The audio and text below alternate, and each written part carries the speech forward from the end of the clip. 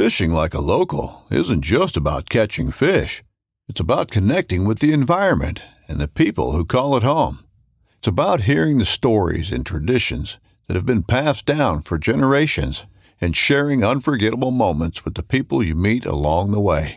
Fishing like a local is having an experience that stays with you forever. And with Fishing Booker, you can experience it too, no matter where you are. Discover your next adventure on Fishing Booker. Boat Trader is America's largest boating marketplace with over 100,000 boats to choose from. We offer simple, comprehensive solutions for those looking to sell, find, and finance new or used boats.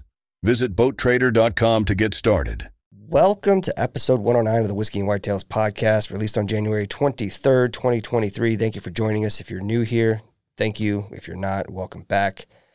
As always, I'm your host, Gus. I'm Matt. And we sat down with a real-life moonshiner turned legal, Royce from Hidden Barn Distillery. And I got to tell you guys, now the podcast is over and we have had our fill of this whiskey. This is fantastic stuff. Yeah, don't want to miss out on this. This is good stuff. It's got a great flavor profile, and the stories and the history and the background that he shares is really fun, and I think you guys are going to like it. So, absolutely. Thanks for joining us. Enjoy.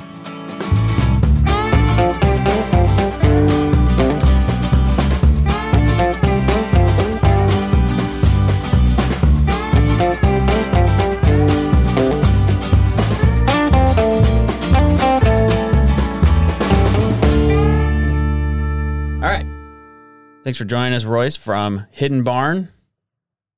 We're glad to have you here. Yeah, man, glad to be on. We do things a little different.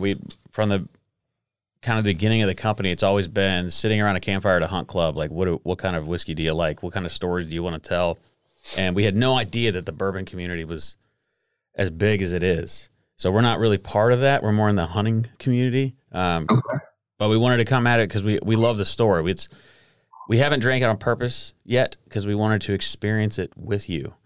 But the story that you have and everything, your history and all that's really cool. And this is no disrespect to Jackie. We would love to talk to her as well. I just figured for what we wanted to have out of the conversation, you were the guy.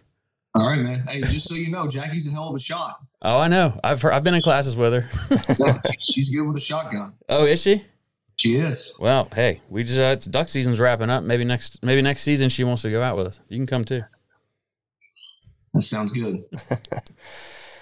Awesome. So with that out of the way, so we have, I don't know, I'm sure you're familiar, but we have batch 5 with us. I'm going to pour it just so they can kind of air out a little bit.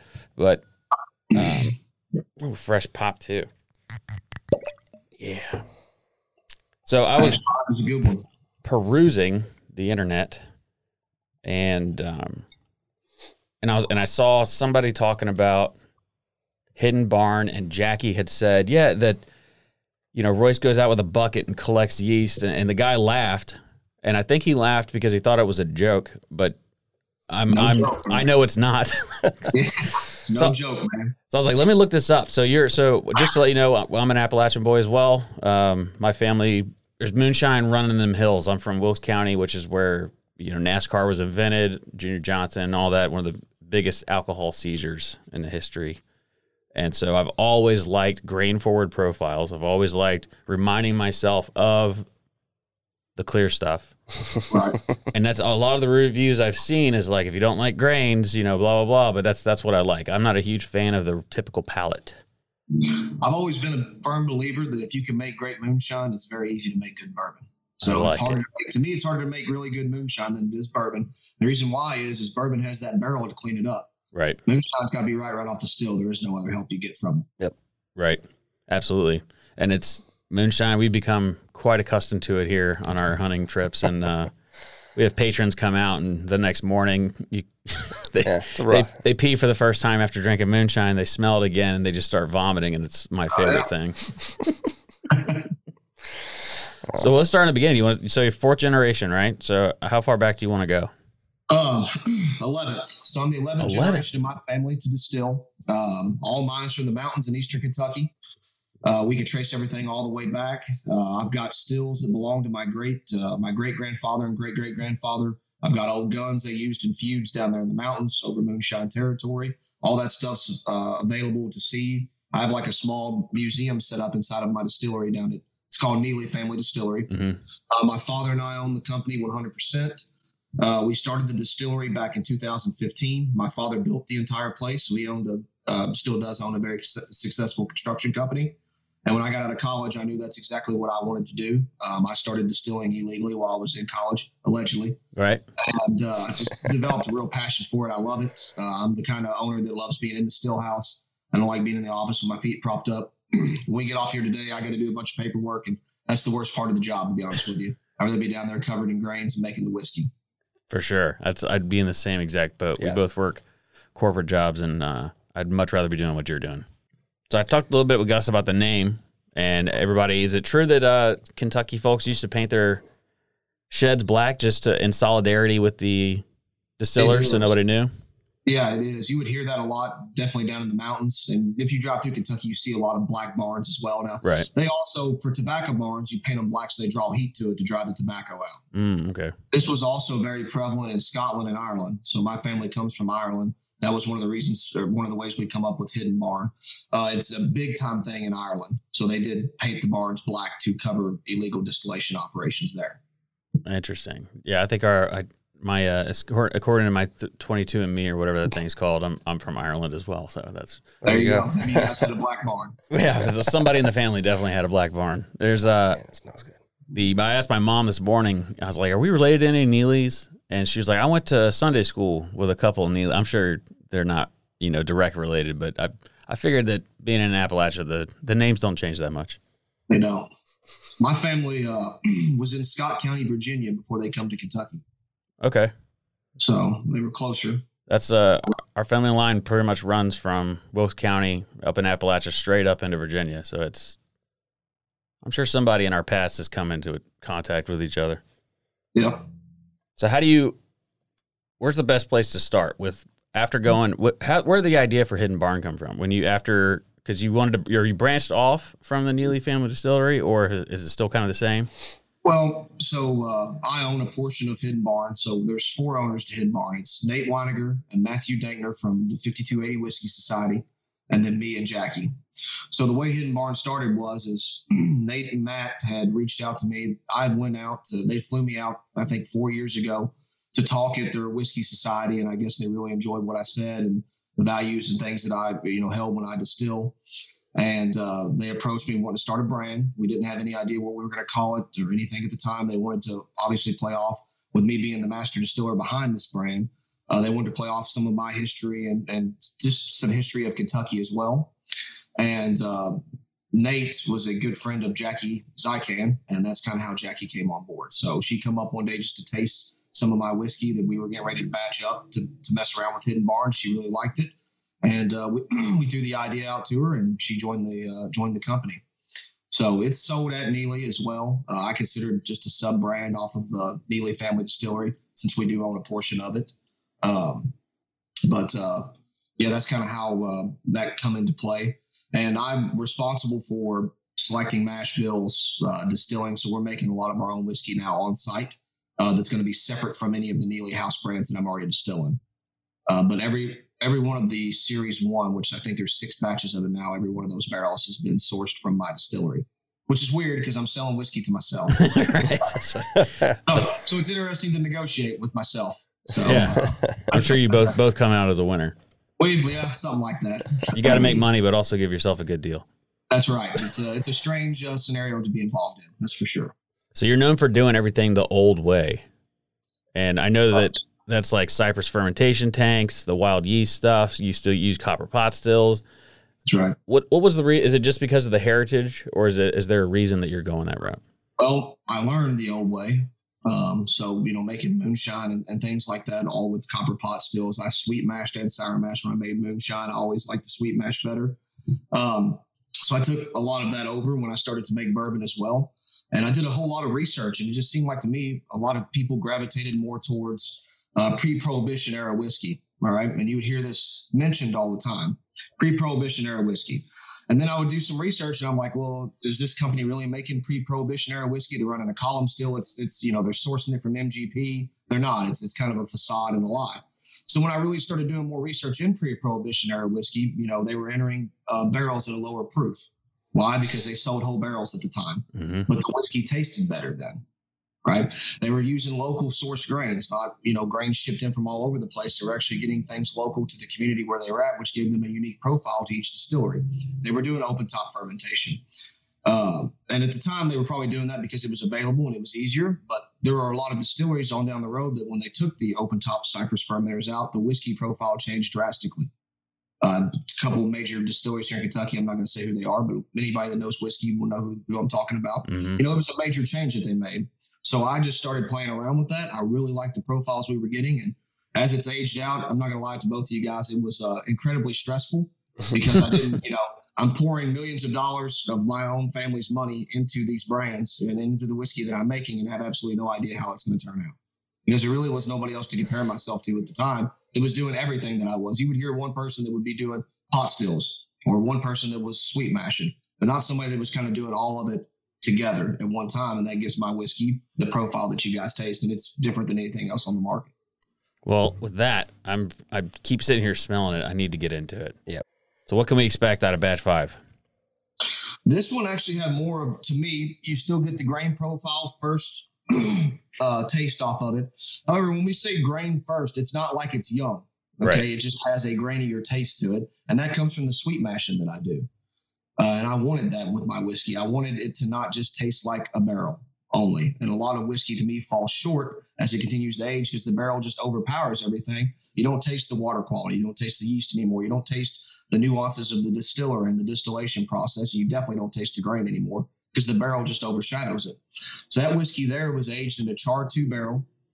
And I used 24-month air seasoned oak. And I use that because it washes the tannins out of that oak, making my whiskey sweeter and much more palatable at a younger age. Once again, that's a pre-Prohibition era technique.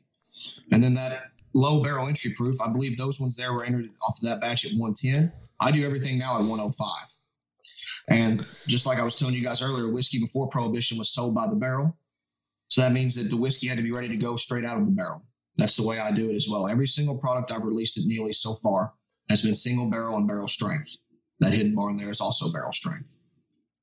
I like just it. Single barrel. That's got Jackie's twist to it as well. So what I was doing as a single barrel distillery, she takes those barrels and then blends them or batches them together, giving it a whole new profile. And to me, a sum that is greater than the parts inside of it. So because I taste all the barrels with her as well. I think it's really neat. It's incredible to work with Jackie. She's a genius at what she does. And I'm very lucky to be able to learn from her. You're picking the different palates and aromas and mouthfeels that you want, and this has a really nice mouthfeel. It almost has like a soda after effect, like a Dr. Pepper, if you will. It's really good.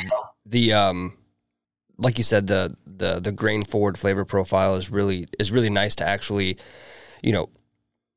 see or reference a mash bill and then actually taste those flavors. A lot of times you read a mash bill and it's like, well, it looks like a really interesting mash bill, but all I get is oak, or all I get is some other byproduct of the aging process.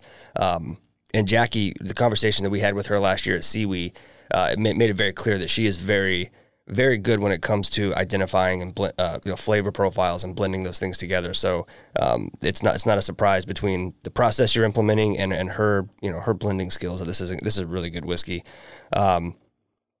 Which actually, what you were talking about earlier, some of the process that you were referring to actually leads us to a question that some of our Patreon members had, and one of them was, what is the best part, and then what's the scariest part of basically producing your own product? You cut out there a little bit, but I think it was, what is the best part and the worst part of producing your own product? Yep. So. The best part to me is, at the end of the day, it's mine. They're my babies. It's my creation completely. And it's just an unreal feeling of pride that I get, when I get to come on a podcast and talk about it, when we win awards at San Francisco. It's just an unbelievable feeling, and it's addicting to me. I love it. I love to mess around in that distillery. Like I told you guys, I like to be in there. I like to be working. My guys down there that are working for me and help me out, I'm involved in every single part of the process. I still make all the cuts off of the stills. So it's incredible for me to see something that I worked on 4 years ago come to fruition now, and then people enjoy it. So that's the best part of it.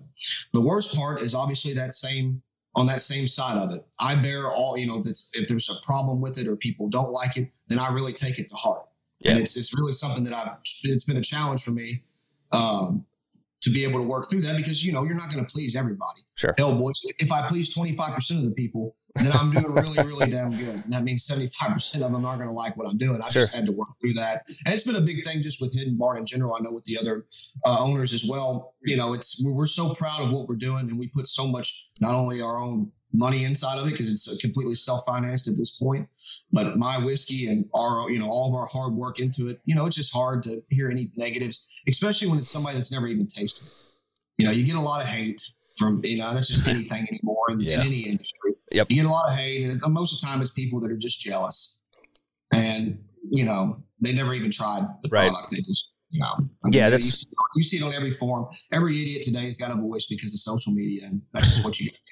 We teach whiskey classes, and usually we'll bring something that it's always my favorite thing to ask, like who in here, like, what's your experience level, 0 to 10, and you'll get a bunch of 8s, and then I'm like, well, do you want to teach the class? Because I'm pretty damn smart, and I give myself like a 5, maybe 5 on a good day. But I'm a firm believer with bourbon. If you're not learning, then you're really not even trying with this industry, because you're never going to know everything about it. Nobody is. Jimmy Russell doesn't know everything about it. He's been doing it longer than anybody has. I'm just, I consider myself a student of the industry, and I'm always trying to learn. And like I said, generally with what I've experienced with the 7 years that I've been legal and involved in the community, 98% of the people are fantastic. They want to learn. Yep. They really want to be there. They want to taste the product. They like new things. I'm seeing, especially with our distillery, we're seeing the consumers now becoming more educated. So they know what sourced is, right? They're looking at bottles, and they understand, like, wow, this is distilled by you guys, not just purchased from somewhere else. Right. Although there's nothing wrong with sourcing, just people need to understand the difference between the two of them. It's just that 2%, man. Well, the 2% of people, and that you're always going to have that, are just going to be, how they are. Yeah, that's the problem with these classes. I bring in stuff that's craft, it's different, it's not the same, and people don't like it. And it's because they've been told that bourbon should taste this way or that way, and that's not the case. It's just all the brands that have been hyped up. To me, they're over oaked. I don't buy them. I don't look for them. I don't like it. I think there's no real flavor in there. Where like this, I can actually taste. I can smell the clear that we get from Carolina. I could smell that in it. I get a little bit of the corn taste on it, but I get more flavors that I'm not familiar with. And I think that's probably, so the wild yeast side of it, do you pick a certain type of bush? I use blackberry bushes. So if you go down to our old family still site, there's a spring there, and that's where they drew their water out of. And that's also where they cooled their worm from. So that's what they used to mash with and what they used to cool. And yeast is attracted to sugar, right? So its spores move through the air, and it's attracted to anything that has sugar on it. Well, beside that water supply, obviously, there's where fruit bushes and things like to grow at, because there's water there beside of it. So the yeast is attracted to that area. I just go down there. I take 3 or 4 buckets. I'll fill it full of a high rye mash from my distillery that has no yeast inside of it, that's still hot. That way I make sure there's no yeast that's got into it from our facility. And then I hang it up over top of those bushes. I come back 3 or 4 days later. I do this in the spring, by the way. I come back 3 or 4 days later, and they're bubbling and working away. And I take that back up. I'll do an agar smear. I'll separate the yeast, the wild yeast out, which they're bigger than commercial yeast. As the yeast becomes used over and over again, the yeast tend to become smaller. And I'll isolate that wild yeast out. Then I put it into a Donna jug where I start replicating it. And every day I'll add more mash to it, then more mash to it. And it continues to grow and grow and grow until after about 6 days, I'm ready to scale it up to a 300-gallon ferment, and then to a 600-gallon ferment, which is what we run every day. Wow. Man. How long does that yeast last before you have to go back and get more? And it just depends on how good you are at keeping it from mutating. Yeah. Yeast mutates like this. I'm really lucky that, unlike my grandfather and great-grandfather, that's how these old timers, like where you're from, down in Appalachia, they didn't have yeast. And if you hear a lot of old timers talk about it, they would say, well, yeast will give you hangovers. Right. They didn't know it was in there. They didn't know that it was moving. It was the wild yeast that was working their mash. Yeah. And I was really lucky to be mentored by a man named Dick Stoll. He was the last master distiller for the original Michter's that closed in 91. And he passed away a couple years ago, but he's the one that actually taught me how to work yeast, how to look and control it inside of the distillery, because back in the day, he worked beam yeast at Michter's, at the original Michter's. His family, his master distiller that he learned from was Charles Everett Beam. He would go every year back down to Kentucky and bring beam yeast back with him, and that's what they worked off of all year. So he was a master at being able to keep the yeast alive. And that's the big, like I was saying, that's the big thing with it, is just his control, his sanitation is really key to it. And then it's just knowing when there is something off, to where, because when I catch that yeast and we start working it, I pull a little sample of it off and I store that in what's called a Donna jug that we keep frozen at the distillery. And that's a restarter that you can use at any time. So if it was to go bad, I can pull that out, and in 5 days, I'm ready to go back again with it. I pull some more of that out, store it, and then I keep working off of the big batch, just like people do when they make sourdough bread. Yeah, I was going to say, that sounds, I got a friend that makes hot sauce, and they do kind of a similar thing. They can freeze it off and restart it later if it. So do you find that you need more? Are you measuring the yeast, or you're just like, whatever nature gives me? No, we measure and we check counts on it as well as we're culturing it and growing it, just to make sure we've got the correct cell count in there when we move it over. Yeah. That's awesome. I appreciate you explaining all that. I think one thing that, and Matt and I talk about this on other podcasts and in our class that we teach, that I think there is a gross underappreciation for the amount of work that goes into, the bottle that you pick up at a store or from a distillery shop, right? And like you mentioned, people are really quick to shit all over a brand for whatever reason.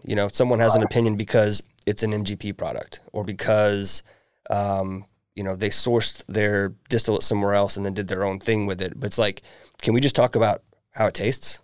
Like, can we talk about the end product? Because that's what's important, right? Like, not that the process isn't important, but so much work goes into it, and yet people want to ignore that and just crap on it for no other reason than they don't like it or they don't understand the process. And one thing we try to explain is that, when you taste a whiskey, depending on what it is and the process it went through, that may be only the second, maybe third, if that distiller is lucky, batch that they've got to see from start to finish. And if they're part of a big distillery where they've had to sit in an apprenticeship position for a long time and work their way up to that, they may never see the end of a second or third run of their own product. And so, I appreciate you sharing, and I love the fact that you're still getting in the woods and doing things that you learned from through heritage, right? Like, that's, as you were thinking about that, I was like, that's a parallel between a whiskey and hunting that I never really made. Yeah. And that is, in the beginning, to make good moonshine, you had to have some good woodsmanship. You had to be able to know where to find things, know where to find good water. You couldn't be. That's what it all was. Yeah. All right. I'll tell you something else too that ties right in, not to try to cut you off. No, please. Incredibly relevant to what you're talking about. So, if you couldn't survive in the woods, you couldn't make whiskey. And sure. I'm talking 100 years ago, right? And this is a big difference from what you see on the TV show. Yeah. To what it really is like. Mm-hmm. When I made whiskey back in the day, it wasn't you and me go out in the woods, Gus, and we hang out there for like 2 hours and we shake hands and we go back to our nice houses and we hang out for 5 days. Then we come back and run it like they show it on the TV show. Right. When these guys went out in the woods, they went deep into the woods, they went deep into the mountains, and they were out there for weeks at a time. Mm-hmm. Right? And that means you had to hunt. Yeah. You had to be able to survive in the woods for weeks at a time to make whiskey, because it's too much work to haul everything out there. Sure. So they would bring it all with them, and they would stay out there the whole time. Plus, you're reusing sour mash off of each batch. Right. So, because to make it in the woods, to really keep the bacteria and things out there so present, you need to be able to sour mash it. Right. So the first run that you do is a sweet mash run, and that's strictly just to get to the sour mash. And then you're going to sit out there and you run a lineage the entire time. So they're going to reuse the corn over and over. I know some guys that used to reuse corn up to 16 times. No kidding. That's right. Yep. But you had to be able to hunt. You had to, a lot of times they would cook eggs on the still. Sure. You had to be able to survive in the woods. Did you get to do any of that coming up? No, not that intense. I've never stayed out there for weeks at a time. But I've spent my fair amount of time. I like to hunt as well. I'm so busy at the distillery, I never really get to do it as much as I like to anymore. But I went a few days this past deer season. We had a monster buck. I grew up about 10 minutes away from where my current distillery is, on a tobacco farm. And we had a monster. It had to be a 10 to 12 point buck out there. Wow. I think the neighbor ended up getting him, actually. But That's how it goes. It always happens that way. Tobacco farm. Yeah, I think he crossed over on the neighbor's property and the neighbor got him. This upcoming concert season will be all about the boots, and Tecovas is your stop for the best in Western style. Tecovas has seasonal and limited edition offerings this spring and summer, including men's and women's boots, apparel, hats, bags, and more. All Tecovas boots are made by hand in a time-honored tradition with timeless styles that are always on trend. And Tecovas has first wear comfort with little to no break-in period. It's hard to find this level of comfort paired with this level of style. Stop by your local Tecovas store, have a complimentary drink or two, that's WCB style, and shop new styles. The smell of fresh leather and friendly staff are at your service. Many stores even have leather custom branding to make your boots truly personalized. And with regular live music and events, there's no in-store experience like it. If you can't make it into a store, just visit tecovas.com. That's TECOVAS.com. They offer free shipping on all boots, as well as free returns and exchanges, and ship right to your door. Go to tecovas.com and find your new favorite pair of boots today. You think they eat tobacco worms? I have this theory that they do. I don't know. They probably do. I have a theory that they like the way they taste. I wouldn't eat a tobacco worm if I was them, but I wouldn't either. That's a nasty looking creature. Nasty looking creature. But it's like there's tobacco farms where I'm from, and that's where the deer were. And it's like, it's good coverage, but there's also cornfields, but they love those tobacco fields. So have you, we were talking about, age statements. I hate them. They drive me nuts because people will justify how good a whiskey is by how old it is, and they don't care what it tastes like. Mm-hmm. It's like, it's only 6 years. It's not going to be good. It's like, how do you know that? So for you guys, have you ever overaged? Not yet. I've never over oaked anything yet. The oldest bourbon that we've got on site is going on 6 years this year. We check them pretty regularly, especially now that we have, Jackie on board with us. She really does a good job of mapping and staying on top of my rick house for me. We haven't over oaked anything yet. I've tasted a lot of over oaked whiskey. On the other side of owning Neely and making my own brands and things like that, about 50% of what I do is contracting for other companies. Nice. A year ago, I had 8 different clients there that I was modeling for. I've kind of slimmed that out now because we're just too busy. But at that point, I got to taste 13-year-old Barton. I got to taste, 8, 12, 14-year-old MGP. I got to taste MGP light whiskey. All this different stuff they were shipping into me. And a lot of times, the older whiskey was worse than the younger stuff that they were bringing in. I mean, to me, I really like the 6 to 8-year-old Barton. The 50 barrels of 13-year-old that I played around with, a lot of them were over-oaked. And I think it's easy to over-oak when you start getting up into that age there, along with just the loss and evaporation, everything else associated with dealing with old whiskey and older barrels. I'm like you. I don't like people that judge whiskey off of what they read. All right. I'd rather, you taste it, but it's a parameter that I want to know. I want to know the age of it, not so I can judge it like, oh my God, it's young. I don't want to try it. No, I like it 2 years old, 4 years old. There's really, really good old whiskey. And there's really, really bad old whiskey. There's really, really good young whiskey. And there's really, really bad young whiskey. And I like trying all of them, making the decision for myself. But I want to know the recipe. I want to know the entry proof. I want to know how it was distilled. I want to know every parameter that I can on it, so I can understand what I'm trying, and then try to figure out why it tastes the way that it does. That's how I analyze whiskey. That's what Gus likes to tell everybody. Like, people are like, well, if I've got $200 to spend, what should I buy? And he's yeah, that's my favorite thing to tell people. And it actually happened. The first time it happened, it was during the holidays, and I was in a liquor store. And this young lady was trying to buy a gift for her boyfriend, and he wanted Blanton's so bad. And what that cost, in secondary and our liquor stores down here.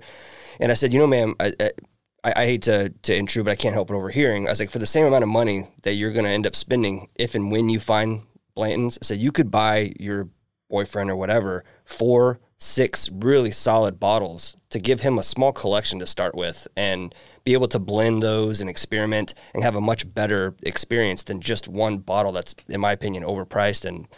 But actually learn to appreciate What's in the spirit as opposed to, well, I only wear Nike running shoes. Right. It's like, have you ever tried Brooks? They're pretty fucking good. Yeah. And we do the same thing at our classes. I thought he was going to get into it earlier, but there's a lot of times we do our classes blind, and we usually do 3 or 4 whiskeys. And it's our favorite thing to do sometimes we'll swap bottles. We'll clean out a bottle and put a different whiskey in it. But a lot of times we will just let them taste and then explain afterwards. And very, very often, for years now, we used the older before it changed, the early times bottled in bond. But we'll grab a cheap bottle of Jim Beam White Label or Evan Williams bottled in bond, and when people assume that one that tastes really good is the Blanton's or is the Eagle Rare, or pick whatever they think is in their head that because it's good, it must be that. They're often floored that they can get that bottle pretty much anywhere they go for less than $30. That's our favorite thing to do to people. I'll put JW Dant in a Stag Junior bottle, and people are like, I love Stag Junior. And I'm like, have some, man. And, they'll bottom up. We were playing golf, and this guy was like, man, you just can't beat that taste, after he drank it. I don't ever tell him. For me, it's hilarious. But he'll go home today and be like, oh, yeah, I chugged some Stag Junior on the golf course today. It's like, no, it was a $20 plastic bottle, liter. So I'm a big bourbon fan. Not only, I love all different types of whiskey. I was a bourbon fan before I got into making bourbon when I was just making moonshine and back in college. But I'm like you, I like a lot of the stuff that comes off the BTAC collection. Mm-hmm. And I'm fortunate enough to get to try a lot of it, but there's a lot that comes off the BTAC as well that I'm like, what were they even thinking here? It just, what one person likes is different than what another person likes. And that's the beautiful thing about the industry and the fact there's so many people in the world is there's a spot for pretty much every product anymore. There's just so many different palettes out there. Is that hard for you to critique another whiskey since you own a whiskey brand? It is. I'm pretty hard on my own products. My wife will tell you I'm pretty hard on myself in general. It has been really nice with having the 2 members at 5280 with us. Matt Dankner and Nate Weiniger, they both have phenomenal palates. And Nate is really good at selecting what whiskey tastes good for a mainstream type of clientele because he's so used to dealing with the club. And that's a different thing when you go to select barrels because we can find the best single barrel, but that might not appeal to everybody, if that makes sense. A lot of people like a more mainstream taste, and he's really good at differentiating out what this group would like versus what this person would like versus maybe if we're just targeting 3 or 4 people that really enjoy those single barrels. And I think it's been pretty neat to watch how he does that.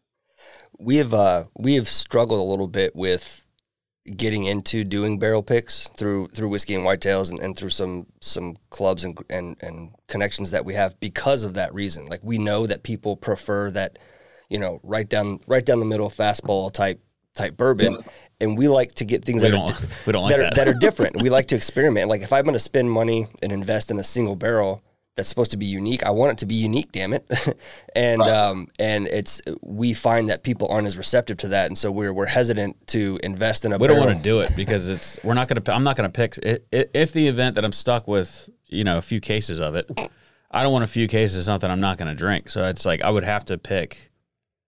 I don't know. It's just a different kind of layout of it, but yeah, sure. But yeah, we understand what you're saying. It's and I think that ties right into what we were talking about earlier. People jumping the gun and assuming a whiskey is one thing or another. The taste is subjective, and just because you don't like something or you think it's too young or you think it's too old doesn't mean that's how everybody else is going to feel when they actually taste it, right? And I don't like whiskey that to me tastes hot. I don't like whiskey that drinks over the proof where it's at. That's just not my profile. But a lot of people do. Mm-hmm. A lot of people like spicy. A lot of distilleries mask hot or poorly distilled product for a rye mash bill. They really do. They say, it's spicy. It has to be the rye. Well, that's not technically true.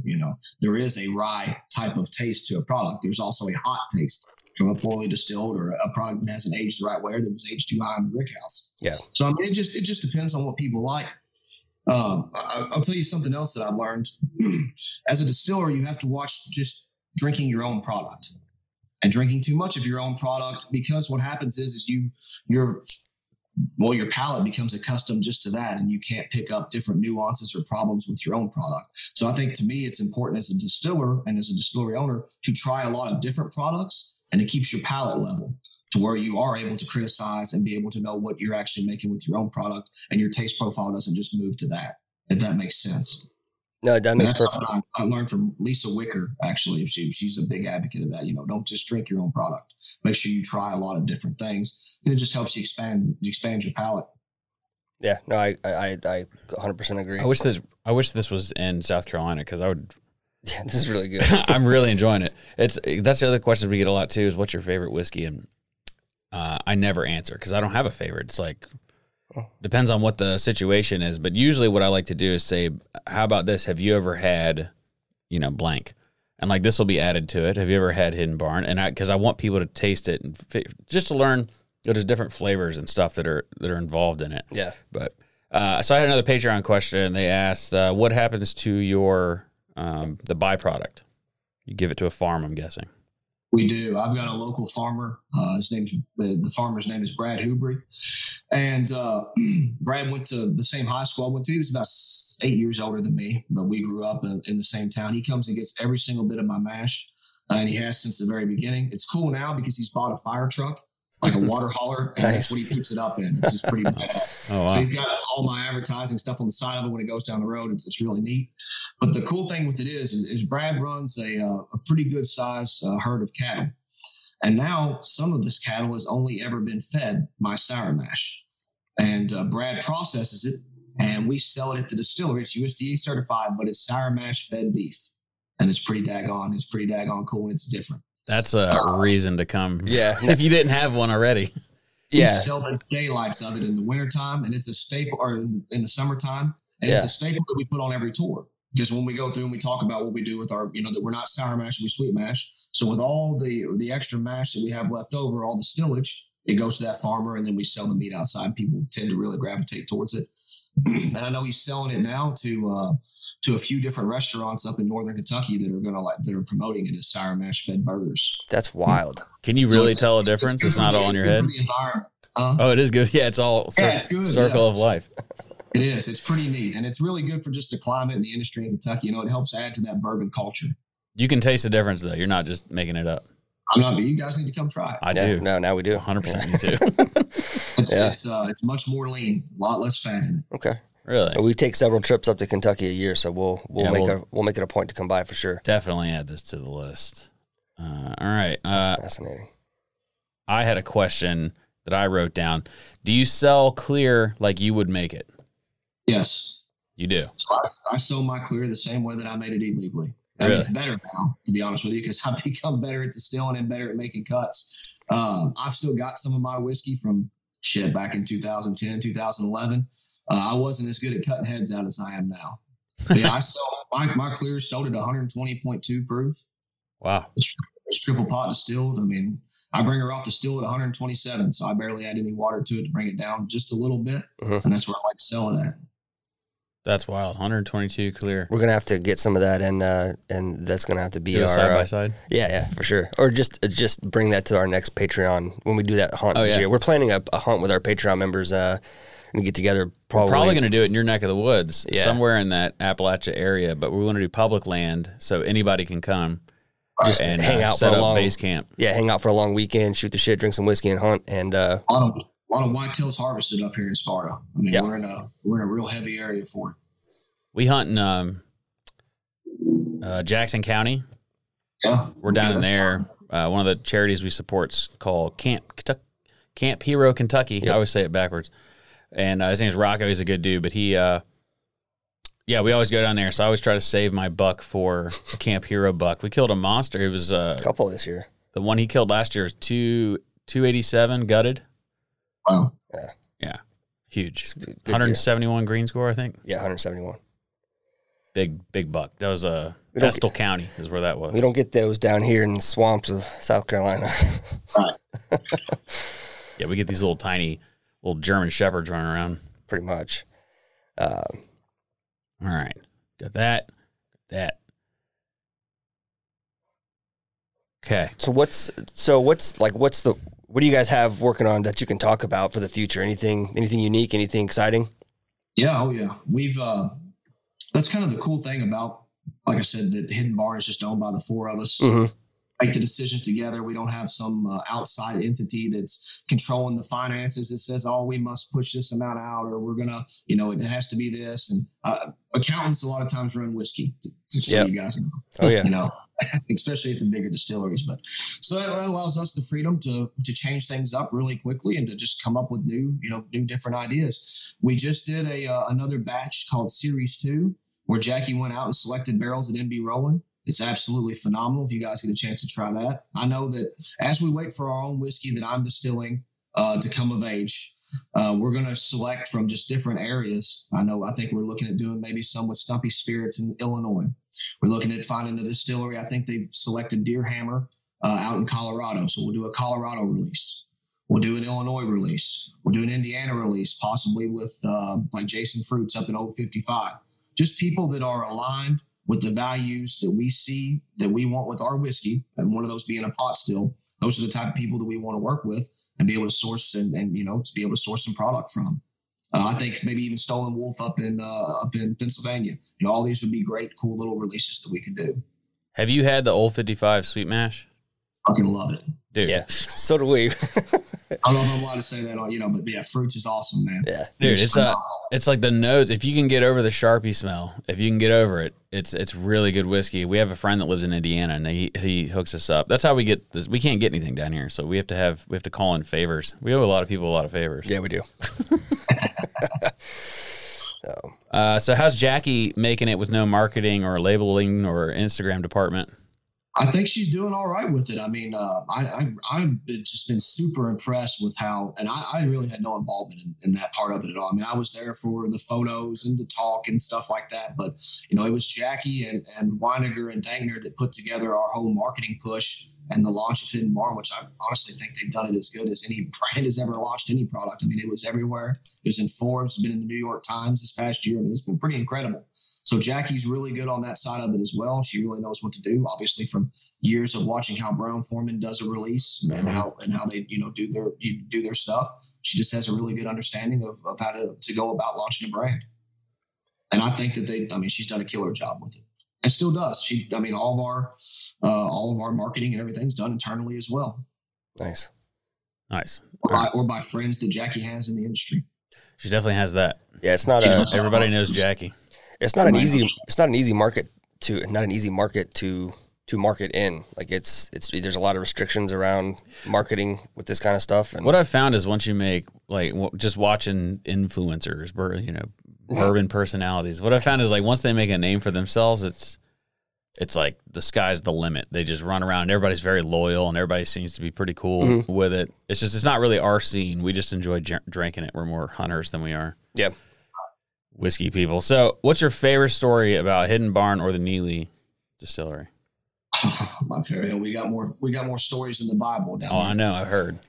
More stories in the Bible. What's my favorite one? Okay.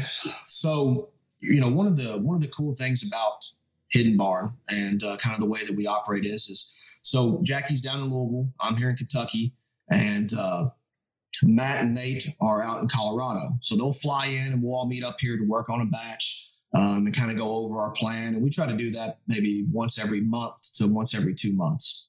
But when we're out here, one of the things that we like to do is we all enjoy shooting shotguns and shooting guns. So if you listen to Big Nate talk, he can just, he's the grandest shotgun shooter you've ever been around. I mean, he can hit everything. So we go out here in the yard and I go down there and I got a couple of nice Brownings. I bring them out. I hand it to him, and I'm like, all right, guys, have at it. So Big Nate whiffs 4 of them, and Jackie hits 3 out of 4. This is the first time Jackie's ever shot a shotgun, by the way. And the look on Nate's face, of course, then he starts making some excuses and whatnot. He'll laugh at this, too, when he hears it. But it's kind of a thing that we're thinking about doing, maybe potentially with really good single-barrel customers in the future. It's giving them a Hidden Barn experience. We're all really, there's a lifestyle in Kentucky that really is in the bourbon industry. We all hang out together. There's a cool culture, of people that I guess a lot of people call celebrities in the industry. I guess we play cards and hang out and whatnot. We're thinking about maybe bringing some people in that would never get to experience that, letting them come outside and shoot shotguns with us. I got a bunch of old hot rods. You get to take a trip and ride around in my 66 GTO with the top down. With all of us, just nice. Some different stuff like that I think could be really neat and a way to really get people that support us really well to give a little bit back to them. I love the idea. I'm a car guy too. And yeah, guns and shooting, hunting, car guy stuff. You get to come out here and outshoot old Nate. Everything you just described is exactly the premise that we found this company on a couple of years ago, which is just that camaraderie and fellowship that exist in both the hunting and bourbon community, and how in the outdoors, whether it's 100 years ago, camping out for 3 weeks and hunting while you run batches through your still, or whether it's getting around with fellow folks in your industry and hanging out today, it's kind of the same thing. Yeah, it's the same thing, dude. It's like that's the reason that we're into it. We wouldn't be doing this. I mean, we have full-time jobs. This is our hobby. This is our passion. We love doing it. We like sitting around with people. I'm going to play cards on Saturday. Are you going? Yeah, I'm just coming by. Yeah, so we're playing cards on Saturday. Some liquor store owners, some guys around the area, and we like going to distilleries, and they wave us straight in the back, and we go back there and talk shit with the master distiller. And I'm not interested in Instagram followers. That's one of the reasons we quit doing the YouTube page. It's just it removes time from which we could spend with our family or friends or people in the industry, like hanging out and doing stuff. Yeah. And this gives us an opportunity to meet a lot of people that we wouldn't have been able to do. Yeah, I think Freddie Johnson says it perfectly, man, when he goes and describes the way bourbon creates memories, and it's about sharing it with friends, it's about sharing it with family. And that's what I love about it as well. Well, my final notes on this, I get the most predominant note I'm getting after the corn is spearmint for some reason, but I'm really enjoying it, and I can taste. I like that there's not a lot of. I like that you use level 2 char, so it's not super. You're not filtering a bunch of stuff out of it. All the flavors there. It's very fascinating. It's interesting. It's something that I'm excited to share. You got a barrel stave, right? So if you do a char 3, the whiskey can only penetrate, let's say, half of that stave. So you've already removed some parts of it. If you do a char 3, you burn off a lot of that flavor layer. It's not the char and you get the flavor from. It's the red area behind it, what we call the red layer behind it. Yep. So that's why I like that char too, because you preserve more red layer. I've got some of the char there to polish up the spirit in case I make a bad cut, or there's some different compounds that come over we don't want. It'll filter that out. But we got an ample amount of red layer to give as much flavor to it as we possibly can. Can you smell it when the cut's too late? Yes. Yeah. Yes, you can. Now, it's about you. I know that you can. I figured you could. I am really, really, really sensitive now to heads and tails. For sure. I can taste other people's whiskey and taste it in it. It makes me sick because I've tasted so much of it. I mean, I'm hypersensitive to both parts of it, which is good. It's what you want to be. But. Sure. I can definitely get. I don't know so much on the tails, but I can definitely tell when it was cut too late. I could taste it. I don't know that I'm super experienced with tail flavor, but I'm sure if you pointed it out to me, I would be like, oh, okay. Yeah, if you come in and try it and make some tails cuts, you would be able to taste other whiskey and be like, oh yeah, they waited way too late to cut the tails. I tasted a lot in clear spirits. You throw it back in the still? I don't. I dump it. Do you? I don't reuse tails. That's an old method. It's reusing the tails and stuff, especially in like Scotland, Ireland. I don't. I throw it away. Yeah. And I learned that making it illegally. It's just whatever you put back in is going to try to come back out. That's right. And that's why I dump it. So it just makes it easier for me to make clean cuts. I'm not trying to get to 2.5 or to 3 barrels a day. Or, I just want to make the 2 best barrels that we can possibly make. As long as we make great whiskey, I'm a firm believer that Neely's always going to have a spot in the market. I fucking love it. You still got to sell whiskey at the end of the day. I want to come up there and taste all your tails so I can learn what tails taste like. You come up here and taste them. I need to do that. I need to buy some beef. I'll bring my shotgun. I think that's it. Yeah. So what do we need to know before? Go ahead. I said that'd be good enough. That's all you need to bring. I'm down. What do we need to do before we cut it off? I don't want to hold you much longer. You guys can find us on Instagram and Facebook at Neely Family Distillery or at NeelyFamilyDistillery.com. The distillery is open 7 days a week. We do tours and tastings and try to have a good time down there. So everybody's welcome to come on out and see what we do. Awesome. Royce, thank you very much. I would thank you for the spirit, but we bought that. So thank you, Gus, for buying this for us. Thank you, Matt. Delicious. I'm glad we bought it. I'm glad I read that. I'm glad somebody made me laugh because they thought Jackie was joking about. That's seriously where this all came from. They thought Jackie was joking about you catching yeast. No jokes, my friend. It's awesome, man. Maybe we'll do a video this year. I'll take Jackie out with me. The Hidden Barn crew can go out and we'll catch some yeast. Well, that'd be cool, man. Yeah, you should definitely do that. That'll be good content. I'd like to go anyway. For sure. All right, Royce. Thank you very much. Yeah, appreciate your time, man. Thank you guys for having me on. Absolutely, anytime. Yep.